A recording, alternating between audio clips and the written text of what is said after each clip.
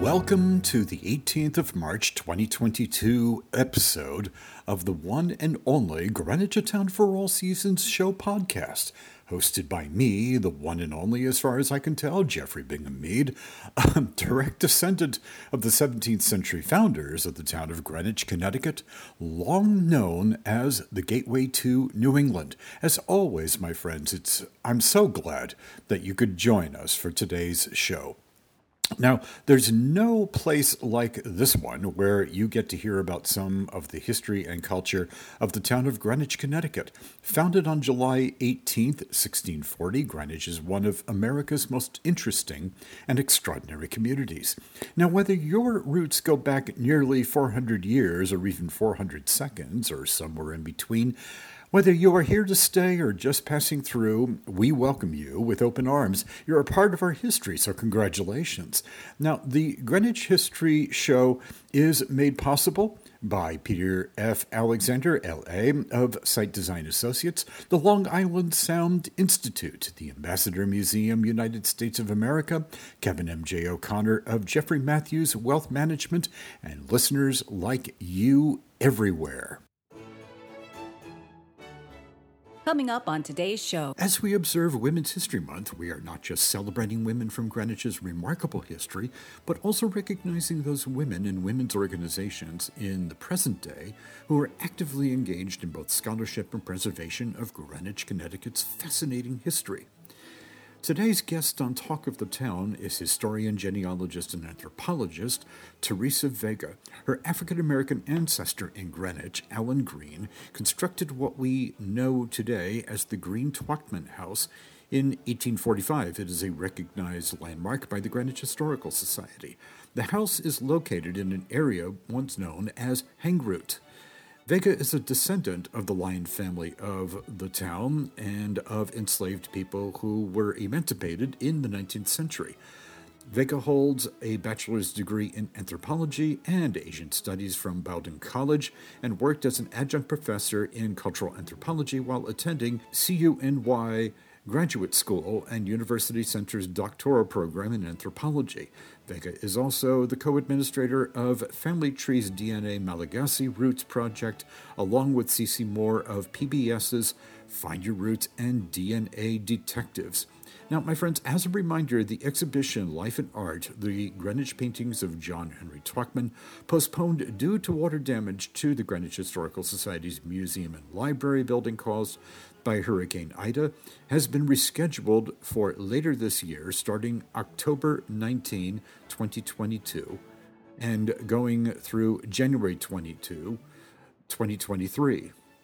Now, highlighting artworks created by the American Impressionist artist Twachtman depicting his home in Greenwich and its surroundings, Life and Art will be accompanied by a series of public tours and programs, including guided tours of the artist's former property on Round Hill Road. You guessed right, the Green Twachtman House at 30 Round Hill Road. It was built by Vega's ancestor in 1845. On March 12, 1936, quote, on the 48th anniversary of the blizzard of 1888, Pembroke was today changed to a miniature Mississippi River flood area, as an overflowing Byram River and overloaded drains were unable to carry away the flow of water released by melting snow and heavy rain. Large property losses were sustained throughout the township. The entire Byram River Valley in the Pembroke section was inundated, forcing residents to upper floors. Unquote. This segment is sponsored by the Long Island Sound Institute. Also, as we continue to mark the 125th anniversary of the establishment of the Greenwich Police Department, I'll share news of burglaries, arrests, and crimes committed and recorded from throughout Greenwich's history. The Junior League of Greenwich, chartered in February 1959, has played a continuous role in designing and establishing a wealth of projects and services for the community. One of those projects was the research and publication of the Great Estates, Greenwich, Connecticut, 1880 to 1930 book. The book depicts what the late town historian William E. Finch called, quote, the flowering of Greenwich, unquote, the changing of a farming community into a quiet, genteel town, interested in community improvement and appreciation for its historical past. The period 1880 to 1930, perhaps the zenith, in Greenwich's nearly then 350-year history, was the age when the word Greenwich became synonymous with millionaire. On today's show, you'll hear about one of the backcountry estates, Semloh Farm, today's Stanwich Club. My friends, if you're also looking for yet another Greenwich history book, it's my pleasure to recommend Greenwich Before 2000, a chronology of the town of Greenwich, 1640 to 1999. It was edited by Susan Richardson. On today's show and on future episodes, you're going to be treated to excerpts of things that happened in Greenwich's history as found in this book. Now, did you know that Calf Island, also known as Calves Island, off of the Byram Shore area of town, is about 31 acres and is the largest island in Greenwich's waters? Well, it's true. In January 1916, townspeople learned that a group of wealthy residents acquired it. I'll have some information about that. And lest we forget that this coming Sunday, Greenwich Avenue will be the scene of a much-anticipated St. Patrick's Day parade. I don't think there's been one for the past 2 years. I think you might know why. You might be surprised just how far back in Greenwich's history St. Patrick's Day was celebrated. I'll have some details about that. My friends, we're going to have all this news of events and much more as today's show unfolds. Please stick around. Stay tuned. We'll be right back after these important messages. Support is made possible by an award winner of the Landscape Architecture Foundation, Greenwich-based Peter F. Alexander, landscape architect of Site Design Associates, believes that landscape design has the capacity to transform perceptions and ultimately inaugurate a deeper respect for the natural environment. Since 1979, Peter F. Alexander has been tireless in his commitment to excellence in project design, management, implementation, and personal service. Building upon a cornerstone of experience and trust, he believes that each landscape project design expands the interpretation of design, craftsmanship, and sustainability. Peter F. Alexander is the founder of the Sound Shore Environmental Information Institute. His notable projects include the Olympics Training Center at Lake Placid, New York, the master plan of the Calf Island Conservancy in Greenwich, Connecticut, numerous residential projects, and much more. Proudly collaborative in his approach, Peter F. Alexander's creations of immersive, experiential landscape spaces cultivates a sense of community and connections that are second to none. Learn more about Peter F. Alexander, landscape architect, at sitedesignassociates.com. Again, that's sitedesignassociates.com. You can also call 203-869-8632. Again, that's 203-869-8632. By all means, when you contact Peter F. Alexander, please be sure to mention that you heard about him through the Greenwich A Town for All Seasons show podcast with Jeffrey Bingham Mead. Thank you. We also welcome Long Island Sound Institute. The Long Island Sound Institute understands that a bright future relies on brilliant ideas and methods. The Institute aims to use modern planning and implementing new technology to conserve Long Island Sound, looking forward to its stewardship in the area. To learn more about LISI, go on the web to www.listudy.info or call 475-897-5444. Again, that's 475-897-5444. And we are welcoming a new major supporter to the show. The Ambassador Museum, United States of America, is in the process of organizing and implementing a virtual ambassador museum based in Greenwich, Connecticut. It seeks to be a tribute to ambassadors, their families, experiences, and the millions of lives that have been affected by them. The Ambassador Museum, United States of America, is looking for records, photographs, and videos of ambassadors and their families, or people who have been associated with ambassadors in the past. Monetary donations are also welcome. Funding supports the virtual museum, which is receiving support from the University of Denver and the Joseph Corbell School of International Studies. Throughout the town of Greenwich's 20th century history, a number of ambassadors lived here, perhaps the most prominent being Ambassador Joseph Verner Reed. He grew up on historic Denbigh Farm off Riversville Road in the backcountry and served as ambassador to Morocco and as chief of protocol of the United States, among other diplomatic assignments. On future shows, we're looking forward to featuring histories of those from Greenwich who served the nation in various ambassadorial roles. You can learn more at amusa.info. Again, that's amusa.info.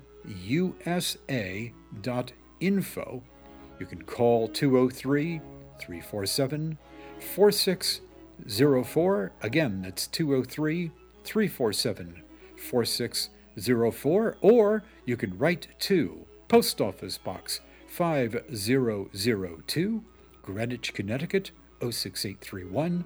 Again, that's Post Office Box 5002, Greenwich, Connecticut 06831. Well, thank you, Kevin M.J. O'Connor, Vice President of Jeffrey Matthews Wealth Management, knowledgeable in the complexities of the financial markets with a passion for servicing clients and their financial needs. My friends, learn more at jeffreymatthews.com or call Kevin M.J. O'Connor at his Greenwich office, telephone 203-485-7595. Again, that's Kevin M.J. O'Connor, his Greenwich office at 203-485-7595. Last year marked the 125th anniversary of the founding of the Greenwich Police Department, and it was during that time, meaning last year, that we started to feature, I guess, what you would call a historical police blotter on various episodes of the show. Today is no exception. Today's crime dates from September 15, 1911. It was published in the Greenwich News, and it was about a stolen automobile. This is something, I hope this hasn't happened to you. It has not happened to me, but this is it's bad enough having your car stolen, but then getting it back, in this particular case, proved to be particularly challenging. The story goes as follows. The New York police keep car nearly a month before owner gets it, and the story goes as follows. The Packard automobile, which was stolen early one morning about 5 weeks ago from the garage of Larson Brothers on East Railroad Avenue, was brought back to town Wednesday by Mr. Larson and Sheriff Finnegan. It had been found by the police of New York City about 4 weeks ago on Jerome Avenue in the Bronx, minus its windshield and top. The odd thing about it is that immediately upon the car being stolen, Chief of Police Rich communicated with the New York Police Department, giving a description of the stolen car, and he received a letter in reply from the department saying that they would inform him if the car was found. Instead of doing so, however, the car was placed in an uptown garage, and after a while word was sent to the Packard people, giving the number of the engine of the car and asking them to whom they had sold it. The New York Police Department thereby communicated with Mr. Converse. Now, I interrupt here. I'm assuming that might be Mr. E.C. Converse. He was the proprietor and owner of Conyers Farm back at this particular time. Back to the story. And found that he had sold it to Bell Brothers. They communicated with Bell Brothers and found that they had sold it to Larson Brothers.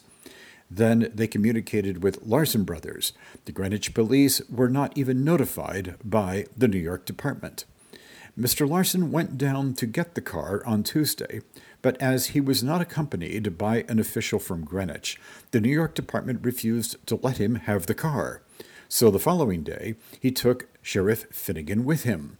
The car is in good condition, those who stole it evidently having realized sufficient money from the top and windshield so that they were satisfied not to strip the car of anything else.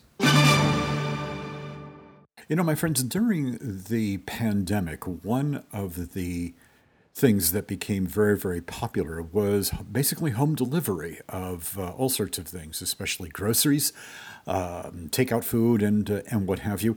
A lot of people think that this is something that's fairly new, and I have to admit, I was one of those people. Well, I have a little surprise, at least I think it is anyway, and this comes from this period, March of 1914. There was an ad that appeared in the Greenwich News, and the headline of this was, "Make your home your shopping center." And I have this posted on today's show post at greenwichatownforallseasons.blogspot.com. You can see it there. I'm just going to read this to you because it definitely caught my eye. To avoid taking tiresome shopping trips of all kinds of weather to several different stores, markets, and shops, why not do your shopping comfortably from your own home by telephone? By telephone, you can keep in close touch with all the up-to-date stores, and by making your home your shopping center, quote unquote, you can save the time and effort that personal shopping trips require. Have you a telephone in your home? Our nearest commercial office will gladly give you full information about telephone service. Just telephone, write, or call. The ad, by the way, was from the New York Telephone Company, and the local agent was F.G. Wellstood here in Greenwich, Connecticut, and the address, I think it was 102 Greenwich Avenue, and all. But it goes to show that some of the things that we do today, in this case, we do it mostly online, of course, but also you can call maybe your favorite restaurant and order something over the phone and then either have it delivered or maybe picked up. This kind of thing was going on as early as 1914. For those of you that live in the Pembroke area, that includes the Byram River, you are probably far more aware of flooding than many people are in Greenwich. And this story that I'm going to share with you goes back to March of 1936 about flooding that happened in the Byram River area of Pembroke. As you know or may recall that last year in 2021, we did have some terrible flooding in the Pembroke area. And thanks to my good friend, Mr. Peter F. Alexander, and people at the Long Island Sound Institute, they asked me to bring the following story to your attention.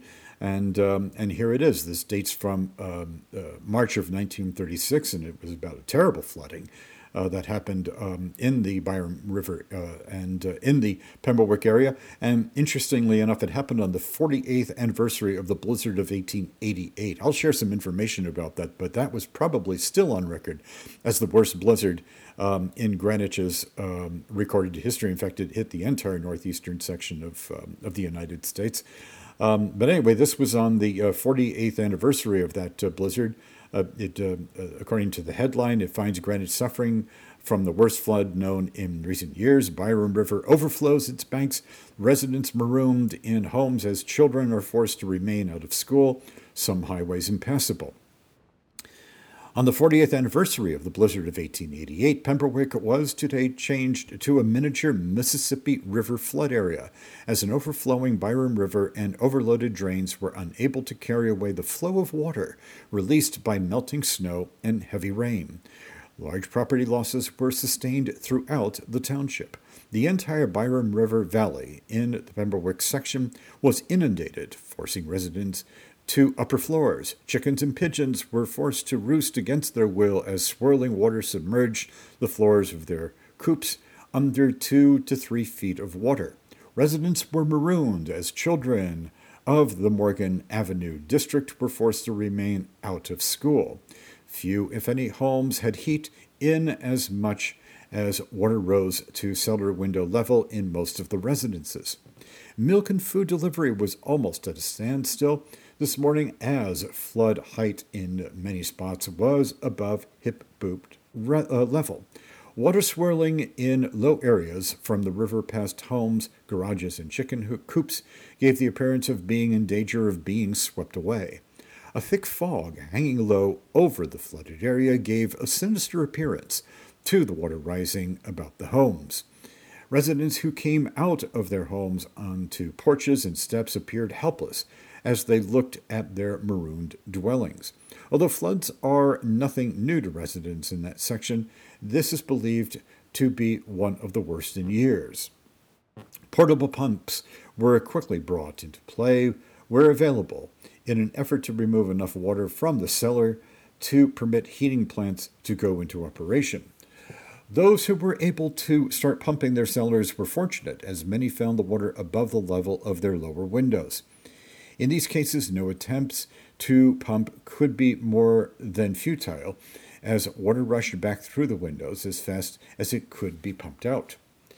Pemberwick, bordering the Byram River, was hardest hit by the elements, which combined 2 days heavy rainfall with thawing snow and the breakup of frost, following one of the coldest winters on record.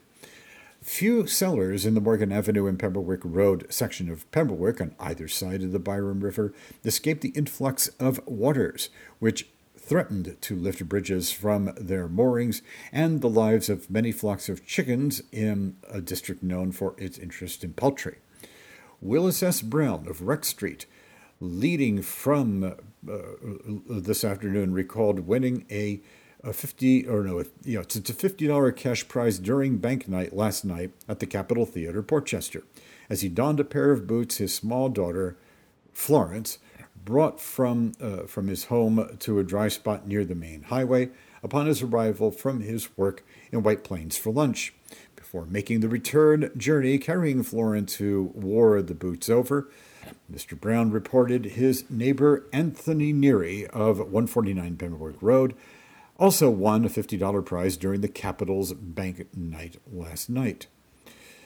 Mr. Brown reported waters receding at 1 o'clock this afternoon, although to a reporter it looked as though they were just starting to rise.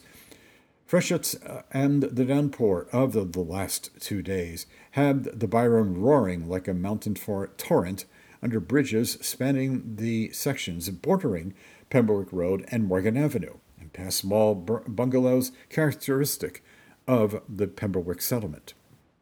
Ray Tompkins, radio dealer, who lives in a stucco bungalow nearest the dead end of Morgan Avenue, within a stone's throw of Byram River, had a private pump working this afternoon in an effort to reduce 3 feet of water which killed his furnace fire and flooded a small bar in his basement. As a majority of similar cases in the district, Mr. Tompkins was able to smile and crack a joke about his misfortune, which might have been worse, he intimated. Meanwhile, his family, including small children, played in the heatless rooms over the flooded cellar. His only garage, on a comparatively high piece of land, escaped the waters, which, for the time last night, he reported, had Morgan Avenue looking like a river in Venice. While the district was a mecca this afternoon for relatives and friends of the stricken property owners, as well as a horde of curious motorists, there was speculation on the owners' chances of having their holdings pumped free of the unbidden element. One bystander remarked that it remained for the health department to designate cases which merited attention by the volunteer fire companies, namely Glenville, which Chief William Angley reported was on relief work all night, and Protection Company of East Portchester. Glenville Company planned this afternoon to continue the work of pumping out cellars of private homes in the Byram River District after taking care of a dozen of the neighborhood last night and this forenoon. Protection Company refrained from offering pumping service to the present emergency. It was indicated because of the conviction of the authorities that the pumping affected apparatus adversely. The company offered pumping service in a similar emergency several years ago. It was indicated. Mr. Tompkins, who made several rounds of the Pembroke district while the flood was at its height last night, reported few, if any, cases in which an animal or other property was lost. A Weather Bureau prophecy of colder weather brings the fear that suffering may be caused by the lack of heat, as most furnaces are still unmerged.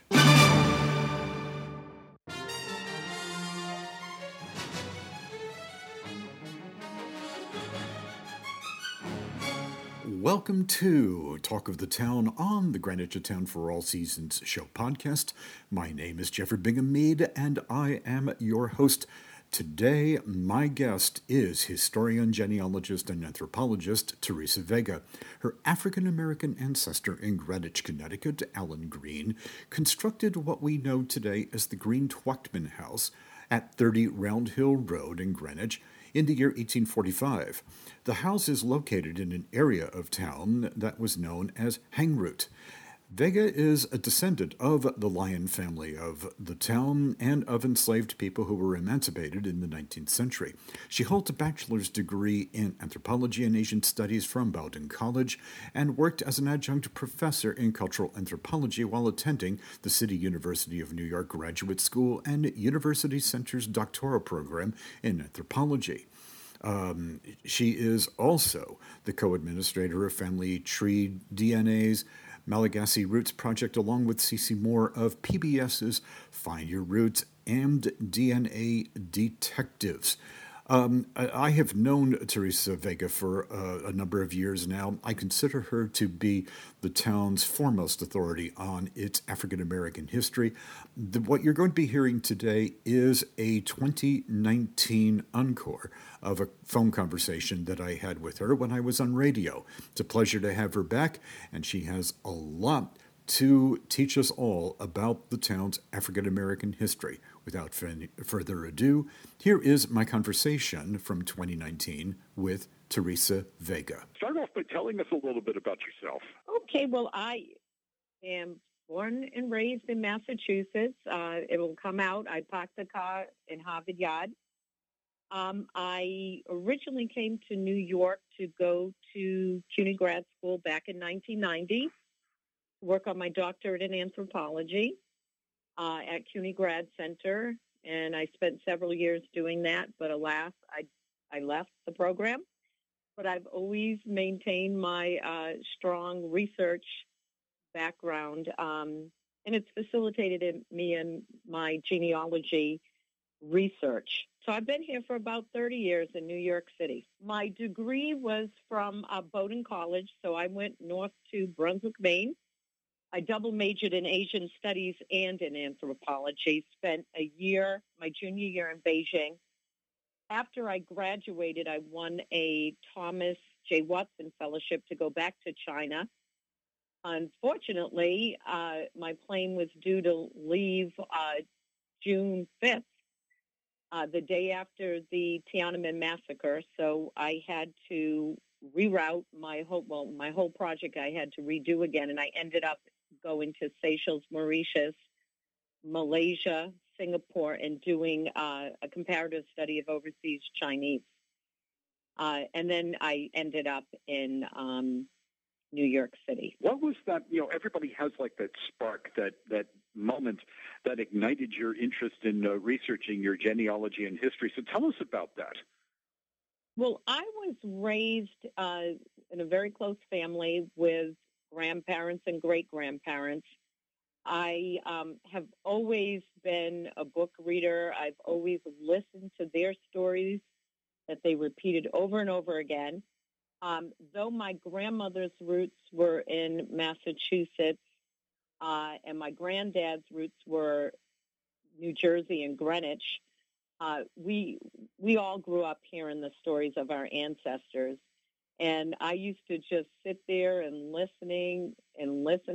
I've been doing genealogy research for over 2 decades now, about 10 years very intensely with my cousin Andrea, who's my research partner. For the past 5 years, that's also branched out to doing genetic genealogy and in DNA research as well. Tell us about those Greenwich roots that you just mentioned, including the slaves that were in your ancestry. Well, our roots go back. We can go back directly to Greenwich, starting with my second great grandfather, George E. Green.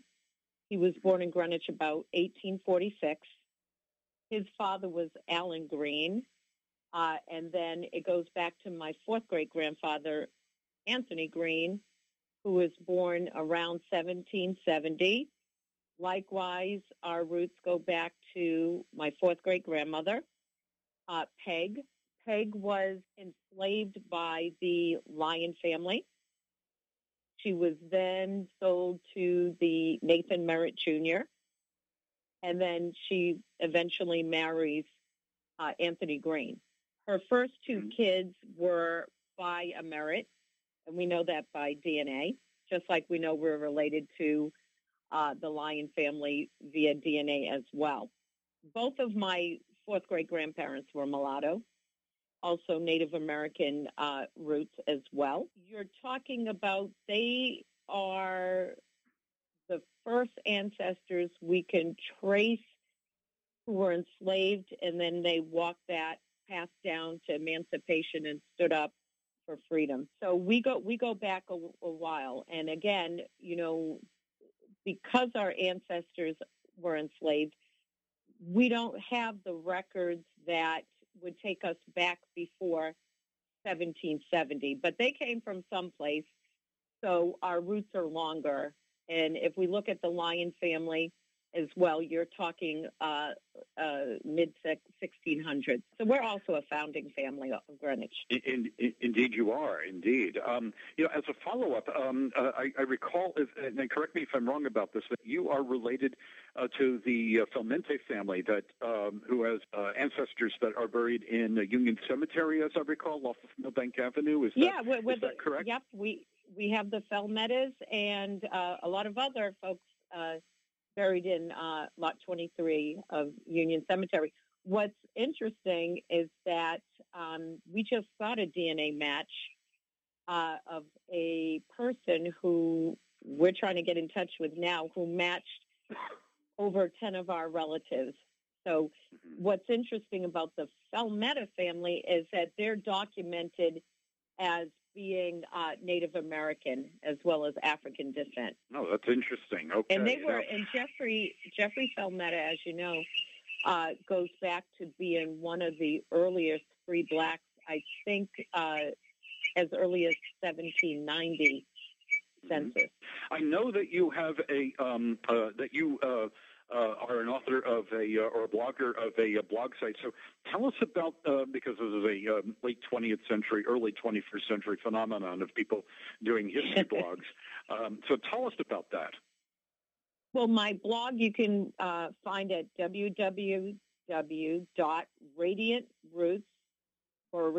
that's BORICUA branches.com. I started blogging about 5 years ago, and my earliest blogs began with my ancestors in Newark, and the blogs were much shorter. And over time, they've become longer and longer, so you'll definitely see that. But the purpose of my blog was to document both sides of my family, and both sides are triracial. I descend from people who I always tell we were an EEOC family for centuries. Both sides of my family are triracial, meaning Native American, African descent, and European descent. And we descend from, in terms of the European side, both the earliest Dutch, Scots-Irish, of course, English folks as well. So on my blog, you will find my archives. I'm also on a YouTube station called Black Progen, so you'll find their page. You'll find a genetic genealogy page. I happen to head the Family Tree DNA Malagasy Roots Project with Cece Moore, who you can always find on Finding Your Roots. One of the things we found out by doing DNA testing 5 years ago was that our second great-grandmother, so Georgie Green, married Laura Thompson. When they married, that was the unification of two early Black abolitionist families. And Laura Thompson's maternal roots are from Madagascar. So in terms of my blog, one of the things I will be doing, started this year off, is I've retired from my job, and I'll be working full-time on my writing my book, and as well as trying to get a larger book deal going on. But there's a lot of information there that you'll find. What are some of the challenges that you face as a history blogger, if I may ask? Well, one of the major issues is that I deal with writing my ancestors back into the historical record. And I have to thank you, Jeffrey, because your book, Chains Unbound, put me back in the 90s trying to figure out if my Anthony Green was Tone Green, and you sort of challenged us, and I took up the challenge. I hope other people take up the challenge as well, to research our ancestors, because there's so much history out there that has yet to be told. So one of the biggest challenges I find is which is a challenge for doing African American genealogy and Native American genealogy in general, is that we have to dig deep to find our ancestral, stories. They're not, they weren't recording in history. So we have to look at probate wills when our ancestors were considered property. We have to go back and read newspaper articles. We have to go back and read some of the early history books, hoping that there's a little mention here and there. And DNA has sort of added the ability to find out a lot of information we never knew and connect us with cousins who can help us tell that story. What's been the response that you have received, to your blog, to your research, and everything else? Well, a lot of the research I'm doing, mixed results. A lot of people are fascinating because there is this history of, I always say, the hidden history of Greenwich's Hayne route. Not a lot of people know that you had a historic community. It wasn't an all-Black community, but it was a historic community of people of African and Native descent in Greenwich that lasted over 100 years. That sort of becomes gentrified out. A lot of times you have people who were unaware that some of their ancestors were owners of enslaved people. So that can be a shock to a system for some people. And there's just a lot of history that hasn't been, people haven't been exposed to. So I get, most of the results I give are positive, but I do have some reactions where people like, oh my. And my response to that is, history happens. No one is responsible for any acts that any ancestor did. But you can't, no one was there to say that they didn't do it. You could be an upstanding individual and yet still be an owner of slaves, because that was what the time period was. But it's not anything that people should feel like they're being held responsible for. I don't approach my cousins like that or anybody like that. History happens. I'm there to add to the historic record by telling my ancestral truth. Now, you were featured on an Ancestry.com commercial, and I was wondering if briefly you could just summarize what that experience was like. I remember seeing the commercial. It was great. So tell us a little bit about that. Well, I was put in touch with some of the producers. They were looking for someone who had taken an ancestry DNA test. I've taken every DNA test out there. But someone who were put in touch with their DNA cousins. So the larger story was I had written a blog back in 2015 on my second great-grandfather. I had taken a DNA test, and for the longest time, I knew my second great-grandfather's paternal surname, but not maternal surname.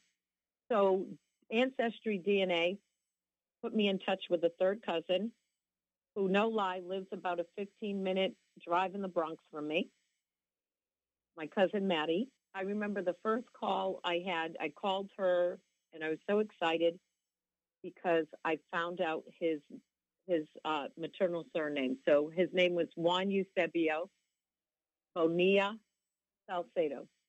And I remember the first conversation with her. So excited. And the first thing she told me was, do you know he was assassinated? I was like, how could you do that to me, Maddie? And so within 24 hours, I had done research. I found out at the New York Public Library on 42nd Street. They had a book in Spanish. In English, the book title would be Political Assassination.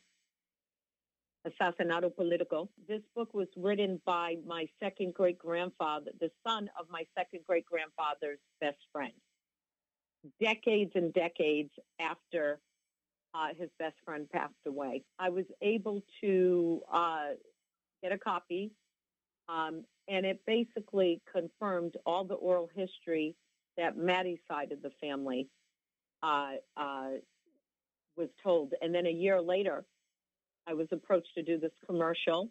I ended up flying to Puerto Rico. Let me back up. My dad was an only child on his mom's side, and he did have half siblings on his father's side.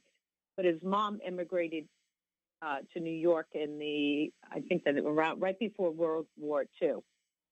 So he was only raised as an only child.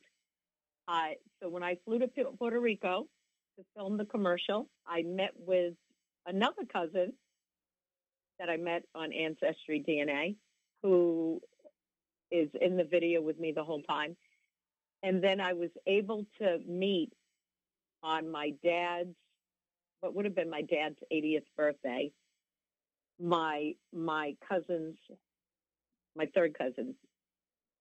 And that was just a beautiful experience because it was the first time in my life that I was able to see where I got my dimples from.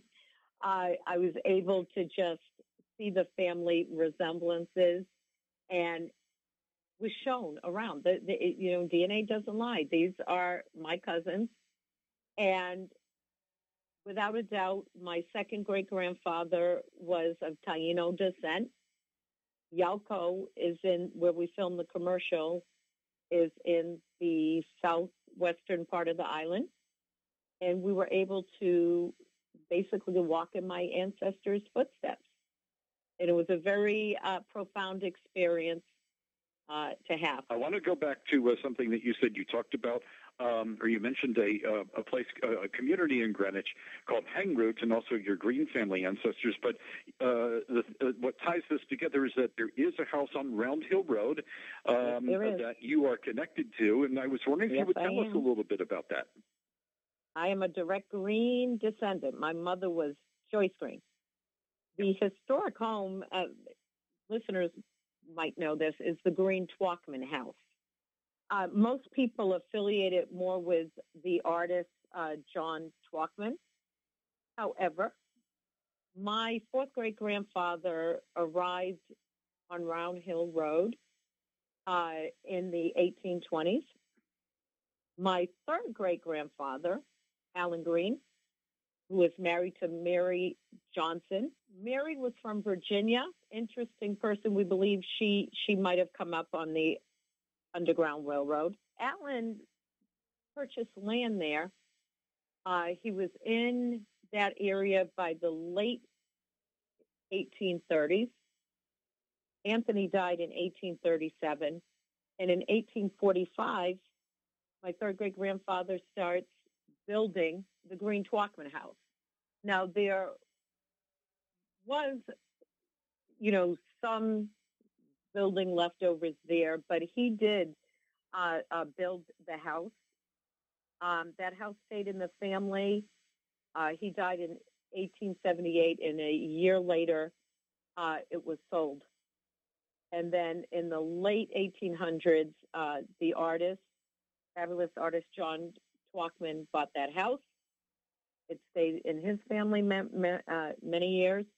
And of course, he's known for the paintings of hang root he did, the landscaping. And then, I believe in the late 60s, early 70s, this is so great. This is the best fun fact you can get. The James Henson of the Sesame Street, the Muppets, bought the house.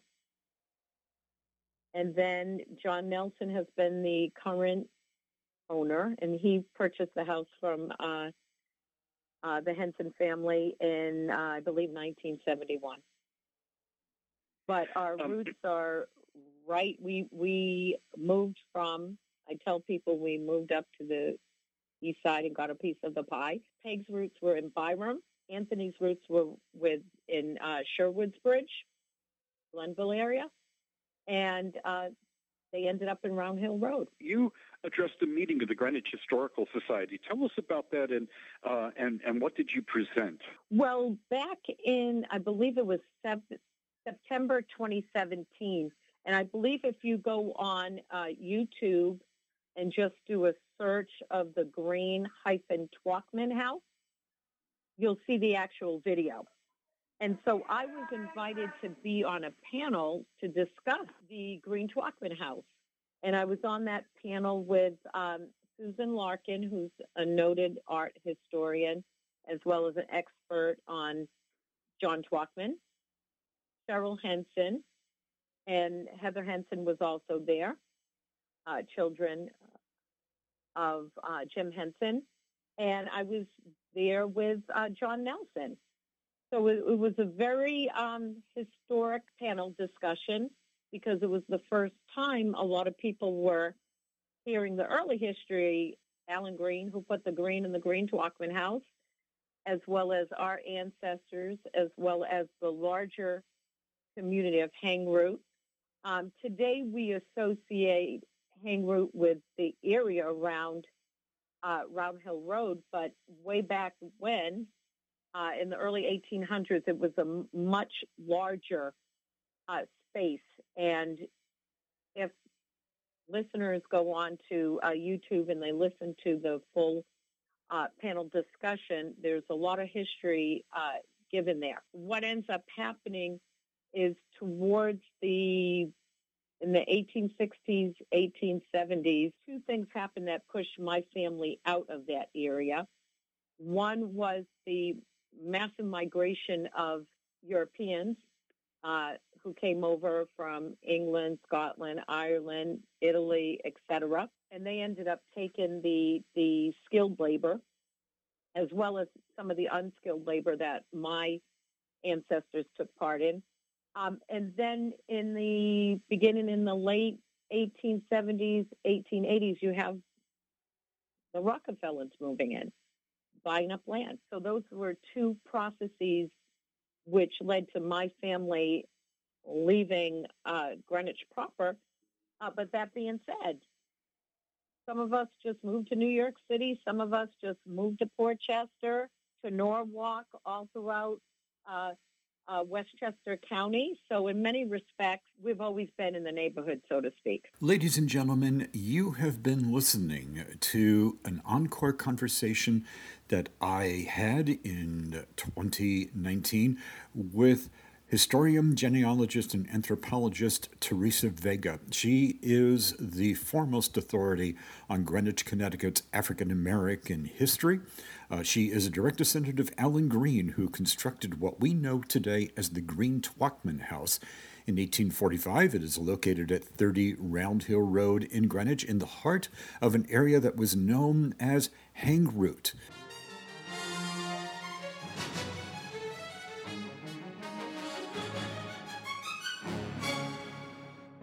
May I let you in on a secret? In my not-so-humble opinion, nothing beats the comfort and soothing qualities of a good, hot cup of coffee in a historical setting. The Coffee for Good Cafe is located in the stone 1858 Solomon Mead House at 48 Maple Avenue behind the Second Congregational Church of Greenwich. My friends, this is not your ordinary high-end retail coffee shop. Coffee for Good is a new, unique, nonprofit partnership with the Second Congregational Church and Ableist. It employs and trains people with intellectual and developmental disabilities. Coffee for Good's authentically historical, legendary ambiance will make you want to sip and stay for hours. Believe me, I'm there.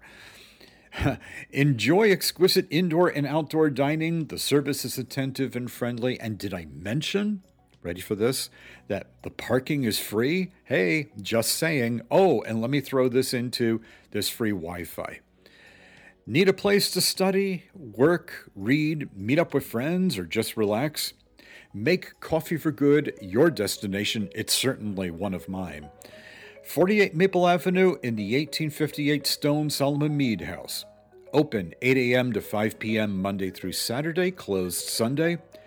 Learn more at coffeeforgood.org. Again, that's coffeeforgood.org. You know, as we continue to celebrate and observe Women's History Month here in Greenwich and across the United States, there is one organization that really has done so much to make the town of Greenwich, Connecticut, a fantastic place to both work and to live, and that would be the Junior League of Greenwich.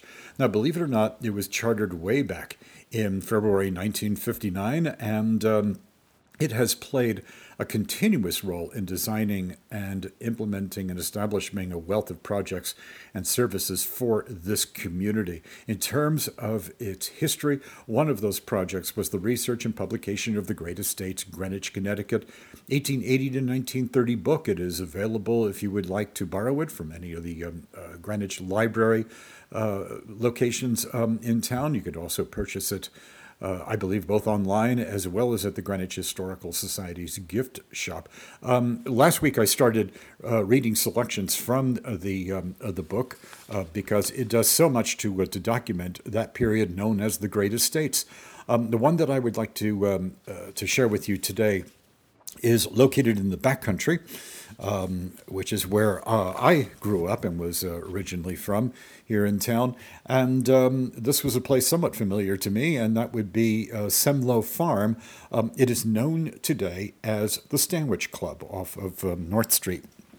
So without any further ado, let me share this with you. Now, the principal owners of Semloh Farm were Edwin T. Holmes and Jacob Heckma. The construction date was in 1910. Semloh Farm might be referred to as a gentleman's farm estate, since it embodied features of both. Certainly the large house with its multitude of rooms put it in the estate class, just as much as the large herds of cows, 2,000 chickens, numerous pigs, farm and riding horses, and 320 acres qualified it as a farm. Located in the Stanwich section of Greenwich, this farm was formed in 1909-1910 when Edwin T. Holmes, who lived from 1849 to 1920, and his wife purchased several parcels of land totaling 218 acres for approximately $110 an acre. Edwin T. Holmes' father founded the Holmes Electric Protective Company, which manufactured and distributed burglar alarms. Working with Alexander Graham Bell, he invented the automatic cutoff switch for telephones. That's interesting. He was also involved in the early marketing of telephone systems in Boston and New York, as well as of various electric call systems. Edwin T. Holmes continued the successful leadership of the company. The name given to the property and inscribed on the stone and timber entrance gate at North Street was Semloh Farm. Holmes spelled backwards. A large fieldstone house was constructed in 1910. Shortly after the building was constructed, the stone facade was stuccoed over at the request of Marion Holmes, as she did not care for its roughness. Today, the stucco facade gives a smooth elegance to the house. A central doorway, flanked by windows and a tall Palladian window grouping over the doorway, accentuates the front of the house.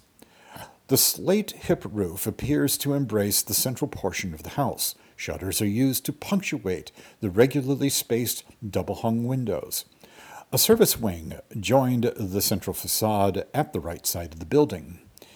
The rear of the house underwent several changes made by the Holmeses as well as others made by later owners.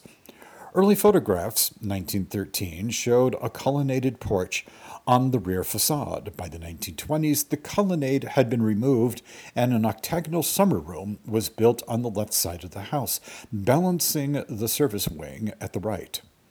Along the back of the house, overlooking fields and gardens, a terrace was constructed so that the family might enjoy views of Long Island Sound to the left and the formal gardens to the right. Much of the interior of the house reflected the decor and furnishings typical of a particular country or decorative style. Extensive later remodeling changed much of the interior layout. Remaining from the original construction, however, is the oak-paneled entry hall and the double staircase which flanks two walls of the entry hall. From the entry, one passes directly into the living room, which features the original plaster-ribbed ceiling. The family dining room, with its fireplace, is to the right of the living room. A small sitting room with a fireplace adjacent to the living room remains, as does the octagonal summer room. In addition to the main house, the Holmeses built the requisite buildings. There were barns for the 70 to 80 cattle, stables for both riding and farm horses, large chicken coops for several thousand hens, a piggery, and an 8-car garage. The Holmeses also built a greenhouse to supply flowers for use in the main house. Housing for the staff included a 2-story shingled superintendent's house and apartments within the outbuilding complex. All the outbuildings were constructed of wood in the shingle style popular at the turn of the century. A summer house was set on an island in one of the lakes. In order to maintain Semloh Farm, a large staff was required.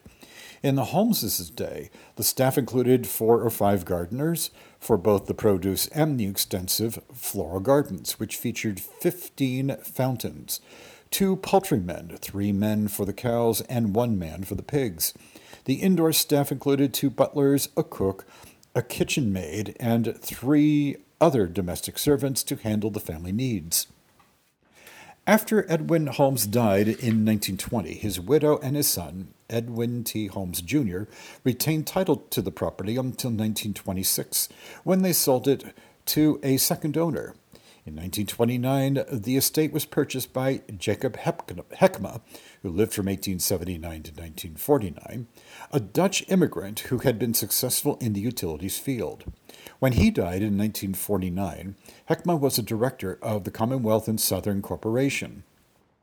One of the young men whom Heckma had brought into that company was Wendell Wilkie, and for that reason, in 1940, Semloh Farm became the site of several Republican meetings and much political activity. Apparently, had Wilkie defeated Roosevelt, Jacob Heckma might have been named Secretary of the Treasury. Semloh Farm was unofficially named, I hope I pronounce this right, Boerderij. It's Boerderij, and I'm not going to try to pronounce it. I'm sorry about that, meaning little farm in Dutch.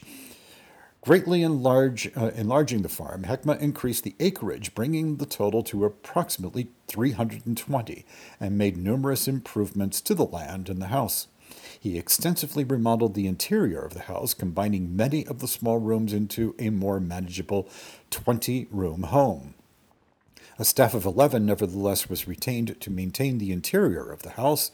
Outdoors, Heckma added many plantings, hired a landscape architect to mark out tree plantings along new bridle trails, and employed a crew of 30 groundskeepers to set and maintain the paths, plantings, and gardens. The estate continued to function as a gentleman's farm, with 60 cows supplying milk to Round Hill Dairy, and approximately 2,000 chickens whose eggs were sold locally. The Heckmas also kept 6 riding horses for family use. Although the number of estates foundered during the Great Depression, Jacob Heckma set up an endowment of $1 million in government securities for his home. Thanks to the fund's income, he was able to guarantee employment for his staff of 60 throughout the Depression and in the years following it. The Heckma family continued to occupy the house after Jacob Heckma's death and rented the fields to commercial farmers, thus ensuring that the pastures remained grazed and in good condition. In the 1960s, the family sold the estate to a local corporation composed of Greenwich residents who transformed the grounds into a fine golf course. Semloh Farm continues to be appreciated today as the Stanwich Club.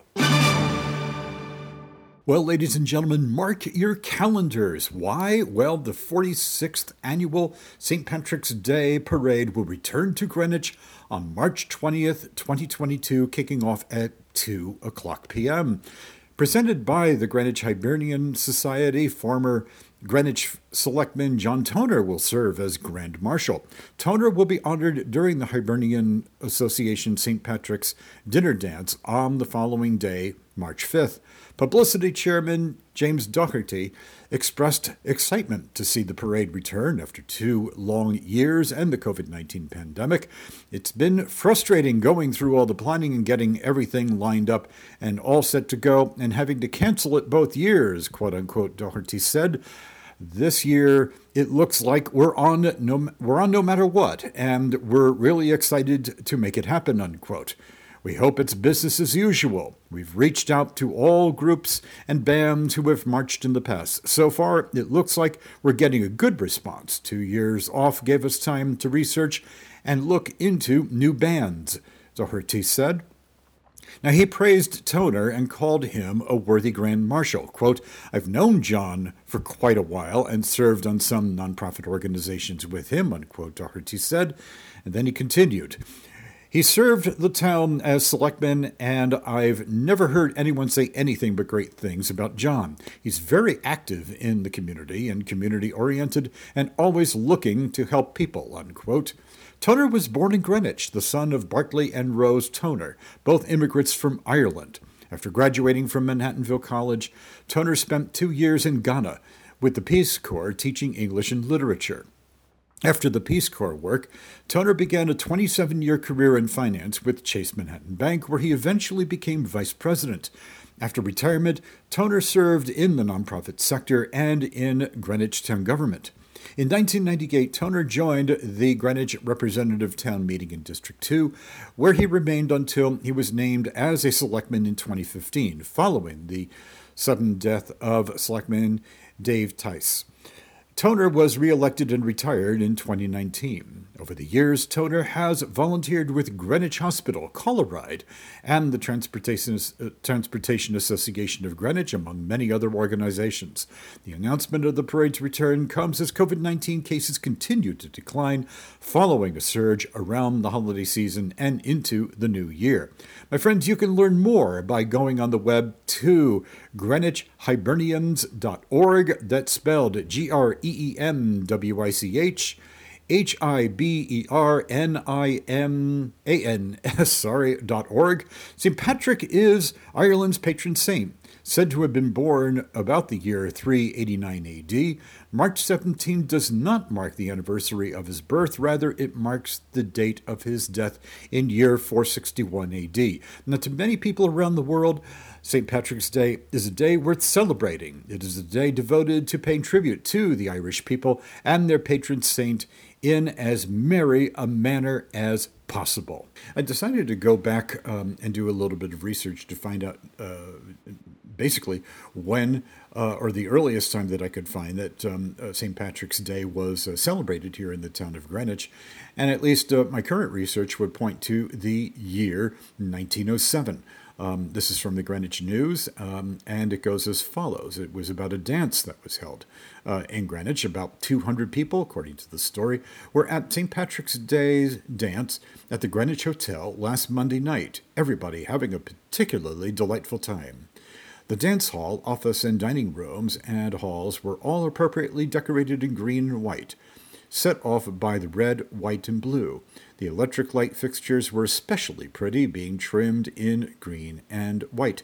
The dancers gathered early, one large party taking supper in a small dining room.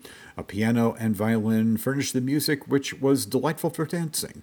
The dance did not break up until the early hours of the morning, and that was published in the Greenwich News on March 22nd in 1907.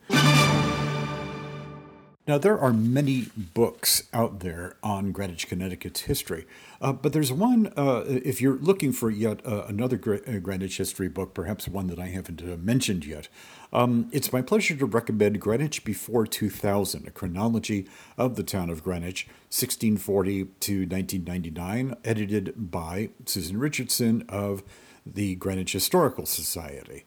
Now, Greenwich Before 2000 was an updated and revised edition of an earlier book known as Before and After 1776, the Comprehensive Chronology of the Town of Greenwich, and that was published in 1975. Now, Before and After 1776 traced the history of Greenwich from its founding by the first European settlers in 1640, excuse me, through the bicentennial celebrations of 1976. The first edition, according to the foreword in the book, sold out within 8 weeks and was reprinted with an additional of 2 additional years in the fall of 1978.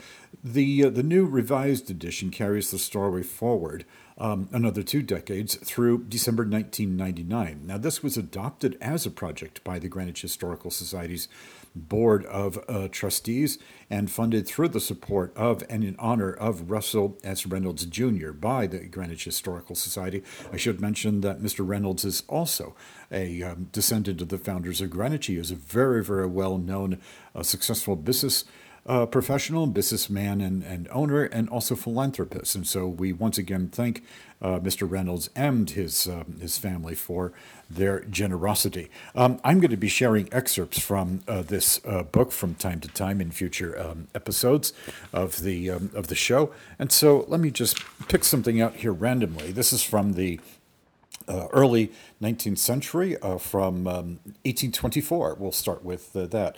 Now, on the 18th of March, a special town meeting decides that the penalty for non-residents taking shellfish shall be increased to $17. I have to admit, my friends, that was a lot of money back in 1824. No person is to take oysters between April 20th and September 20th. The selectmen are not to lease out the storehouse and dock at the upper landing unless they can get more than $10 a year. Now, on August 20th, again of 1824, General Lafayette, well known from the American Revolution, is met by a troop of Connecticut cavalry at the Byram Bridge, and a salute is fired as he is welcomed by a committee of Greenwich citizens. As a gesture of respect to the memory of General Putnam, of course that would be General Israel Putnam, he leaves his carriage to walk down Putz Hill under an arch surmounted by a torn Revolutionary War flag carried at the Battle of White Plains. That would have happened, incidentally, right around the area of the intersection of today's East Putnam Avenue and Old Church Road, probably right in front of where Temple Shalom, of course, is today. The town of Greenwich has a number of islands off of our coast on Long Island Sound. The largest of those is Calf Island, also known as Calves Island. It goes back very, very far back into our history. I wanted to share one of those historical stories. This is from January 1916, and it was published in the local press. And it was about a group of wealthy men who purchased Calf Island or Calves Island, and I thought that I would share this with you. The island, incidentally, is located just off of Byram Shore, and you can see it very, very clearly there. And in fact, when I lived over at Byram Shore, it used to be literally, I could see it right outside my bedroom window. It was kind of nice. The headline is Wealthy Men Buy Calves Island. It is rumored that country club and golf course will be located there. That, by the way, I don't think turned out to be the case. But here we go. Calves Island, familiar to the followers of the water and to the old Greenwich residents, has been sold, according to a rumor, to a syndicate of wealthy Greenwich men for the neat sum of $100,000. Again, my friends, this is in January 1916. The purchasers of the island propose to establish a country club there and will probably lay out a golf course of 9 holes. To carry this project to completion will undoubtedly be an expensive operation, as the island is in a natural state, being thickly wooded in places and also having a considerable area of rough ground. To those not familiar with Calves Island, it may be stated that it is located between Belhaven and Byram Shore, and is separated from the mainland by a very narrow strip of water, which is about 100 yards in width. The island consists of 27 acres of land and is very excellent, as an excellent bathing facility due to its sandy beach. About 35 years ago, the island was owned by George Luke, a most hospitable gentleman who used to invite his friends there and entertain them handsomely. He had a yacht and a number of boats which were always set for the service of his friends. Later, Mr. Luke mortgaged the property to the Mercantile National Bank, and when financial difficulties overtook him, the institution foreclosed on the property. It has been on the market for several years. Herman A. Sherman, who negotiated the recent sale, acted as agent for Emil Klein, E.R. Stenidius, William Skinner, and Garish H. Milliken, liquidating committee of the Mercantile National Bank. The purchasers are John D. Barrett, William H. Childs, William T. Graham, A.G. Hannon, H.W. Hannon, Charles Mallory, Henry R. Mallory, Robert Mallory, Edgar L. Marston, Hunter R. Marston, E.J. Marston, J.F. Marston, Jeremiah Milbank, and Dock Commissioner R.A.C. Smith. You have been listening to the 18th of March 2022 episode of the Greenwich Town for All Seasons Show podcast. It is hosted by me, Jeffrey Bingham Mead, a direct descendant of the 17th century founders of the town of Greenwich, Connecticut, long known as the Gateway to New England. I'm really glad that you could join us today, and I thank you for doing so. Remember, there's no place like this one. Welcome you to enjoy the many blessings that this community offers, and as I like to say, you are very much a part of our history. This podcast show is made possible by Peter F. Alexander, L.A., of Site Design Associates, the Long Island Sound Institute, the Ambassador Museum, United States of America, Kevin M. J. O'Connor of Jeffrey Matthews Wealth Management, and listeners like you everywhere. Remember that you can contact me anytime at Greenwich Town for All Seasons at gmail.com. You can also learn more about the show on Facebook, or you can also go to our blog site, which is greenwichatownforallseasons.blogspot.com. I look forward to seeing you again and sharing more about the history of Greenwich, Connecticut on our next show, which will be on March 25th, 2022. Take good care, and I'll see you then. Bye-bye now.